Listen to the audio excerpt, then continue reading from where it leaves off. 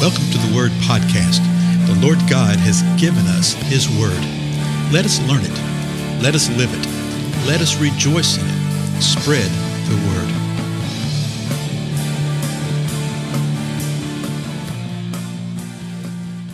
Well, blessings, everyone. This is Dale. Thank you so much for joining with me on the Word Podcast. Sort of a special one today. This is the 100th episode. Can you imagine? 100 episodes, yes. We basically do one of these a day, so that makes it pretty easy to do the math, you know. And I thank you so much for joining with me. To this point in time, we've covered 3 or 4 major topics. We've been looking at really the sign and end of the age type of thing. But we also spent some time looking at the Lord's Week, the last few days of the Lord Jesus Christ here on earth. It's been a good bit of number of episodes in the book of Galatians. I think that was the first one that we did. And then the Feast of the Lord, which is always an interesting thing. And so anyway, thank you so much for being with us. And if you haven't seen any of those or listened to any of those episodes, you can go back and catch them all. Just use your app right there. You can sort of peruse through there and see what everything is. Today we're going to be looking at 1 Thessalonians chapter 5. If you remember in the last episode, we looked at 1 Thessalonians chapter 4, the end of it, where the Lord was encouraging through Paul, telling the people to do some things, that he didn't want them to be uninformed about the ones who had died ahead of them, what was going to happen, about how we're all going to be gathered together with the Lord, and those who have preceded us in death will precede us in being raptured, and that we're all going to be caught alive, and we're going to remain with the Lord forever and ever. And the last thing that was said in that 4th chapter was this: therefore, comfort one another with these words. And that's really important because the church in Thessalonica was undergoing some stress because of various things. But one of the major things was that somebody had come in and had been teaching some things which were not of God. They were false doctrine, just like today. Well, in chapter 5, Paul continues. Remember, there's no chapter or verse division in the original letter. And he says this in the first verse: now, as to the time and the epochs, brethren. In other words, there was something that had been asked and something that had been inquired about, and they were wanting to know about something. And he's about to tell us what it is. It has to do with the day of the Lord. I find this really intriguing because Paul was with these folks only a very short period of time, just a few weeks. And he shared the gospel with them. They believed, and then he literally got ran out of town, as they say. But I find it interesting because he had taught them, he's about to say this, he had taught them about the day of the Lord.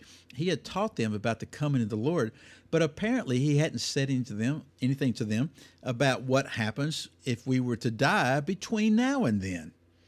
That gives us an idea that they were really anticipating the return of the Lord. Now, again, now as to the times and the epochs, brethren, you have no need of anything to be written to you. In other words, I've already told you this and you know what it is, but I'll remind you. Verse 2, for you yourself know full well that the day of the Lord will come just like a thief in the night. And so you've heard people quote that. Well, the scripture says that the day of the Lord is coming like a thief in the night. The idea being that it's going to come suddenly and that people will be taken by surprise. We often think that we as believers will be taken by surprise, but that is not true. We're about to see this in a couple of verses. This is the passage that shows us this. So give close attention to this. Again, you yourself know full well that the day of the Lord will come just like a thief in the night. While they are saying peace and safety, then destruction will come upon them suddenly, like labor pains upon a woman with child, and they will not escape. So he's talking about they. He's talking about the world. Well, how do I know that? Because, well, the next verse will clarify. But he's saying they are going to be saying peace and safety. I think it may also be they within those that profess to be in the body of Christ. In other words, false believers say, oh, there's peace, there's safety, don't worry, nothing's going to happen.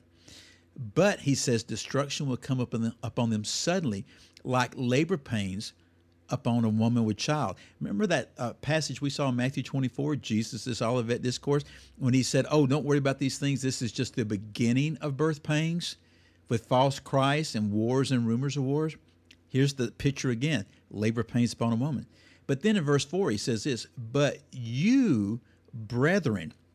So you see the difference. Verse 3, he said, while they are saying peace and safety, verse 4, but you, brethren, are not in darkness, that the day would overtake you like a thief. For you are all sons of light and sons of day. He's telling us, yeah, the Lord is going to come, and it will be like a thief in the night to those that are saying peace and safety, to those who are unsaved. But to the brethren, we're not in darkness. We live in light. We're sons of light. We're sons of the day. So it will not overtake us like a thief. We will see things. We will know things. Verse 5 continues, we are not of night nor of darkness. So then, let us not sleep as others do, but let us be alert and sober. For those who sleep do their sleeping at night, and those who get drunk at night. And so what he's saying is, don't sit there and be unaware of what's happening. Don't go around in a spiritual la-di-da-di-da-di-da-di-da type of thing.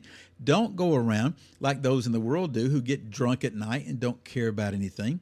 But be serious. As a matter of fact, the next verse tells us that, verse 8. But since we are of the day, let us be sober. Now, that isn't the idea necessarily of being not drunk with an alcoholic beverage. He's saying be sober, be serious-minded. It does mean, the Scripture tells us, don't get drunk, okay? You don't do that. But he says, let us be sober, let us be serious, having put on the breastplate of faith and love, and as a helmet, the hope of our salvation. So Paul says something like that in just about, I think I can say every one of his letters to churches. He encourages them in that way. So he's telling them, hey, you have faith, you have love. Put that on as your breastplate, as your protection, the protection of your heart. And as the helmet, the hope of your salvation. Don't let your mind wander. Don't be attracted by the things that the enemy will try to bring against you to kill, steal, and destroy. Your hope is your salvation. Now, listen to these last three verses. Verse 9. 1 Thessalonians 5. For God has not destined us for wrath, but for obtaining salvation through our Lord Jesus Christ, who died for us, so that whether we are awake or asleep, we will live together with him. So he's telling us the thing that I mentioned several episodes back, that we are not destined for the wrath of God. We will experience the wrath of Satan, which is the Great Tribulation. And this is where people get so confused because they conflate the Great Tribulation with the day of the Lord. And they're two separate things. The Great Tribulation is just a period of time within the 70th week of Daniel, the last 7-year time period that you see in Daniel chapter 9. The Great Tribulation is a portion of that time, and it's when the man of lawlessness, the Antichrist, Satan himself, will attack Israel and the Jewish people and the church. And so we will endure that. But we are not destined for the wrath of the day of the Lord. That's the context right here, the day of the Lord. And so he says, so Jesus died for us. So whether we're awake, in other words, alive when he returns, or if we're asleep, if we're dead when he returns, we will live together with him. This last verse, now listen to this. Therefore, encourage one another and build up one another, just as you also are doing. Again, he says the same thing that he had said at the end of the 4th chapter, to encourage one another with these truths. That's the reason I think it's so important to know what the Word of God says about the sign and the end of the age and the coming again of the Lord. You know, like I said last time, a lot of times people say, I just don't want to know about that. That sort of scares me. If that's where you are, then you really need to examine some things and check some things, because the truth of the Lord's return ought to bring tremendous anticipation, tremendous joy, and the truth will set us free in relationship to all the fads that man comes up with. I think that the Lord's really wanting to prepare the body of Christ for a great, great thing that he wants to do before he returns. But we must know him. We must know his word. We must be empowered by the Spirit, and we must live by the Spirit. I tell you what, we'll continue with this next time. I'm Dale, and I'll see you then.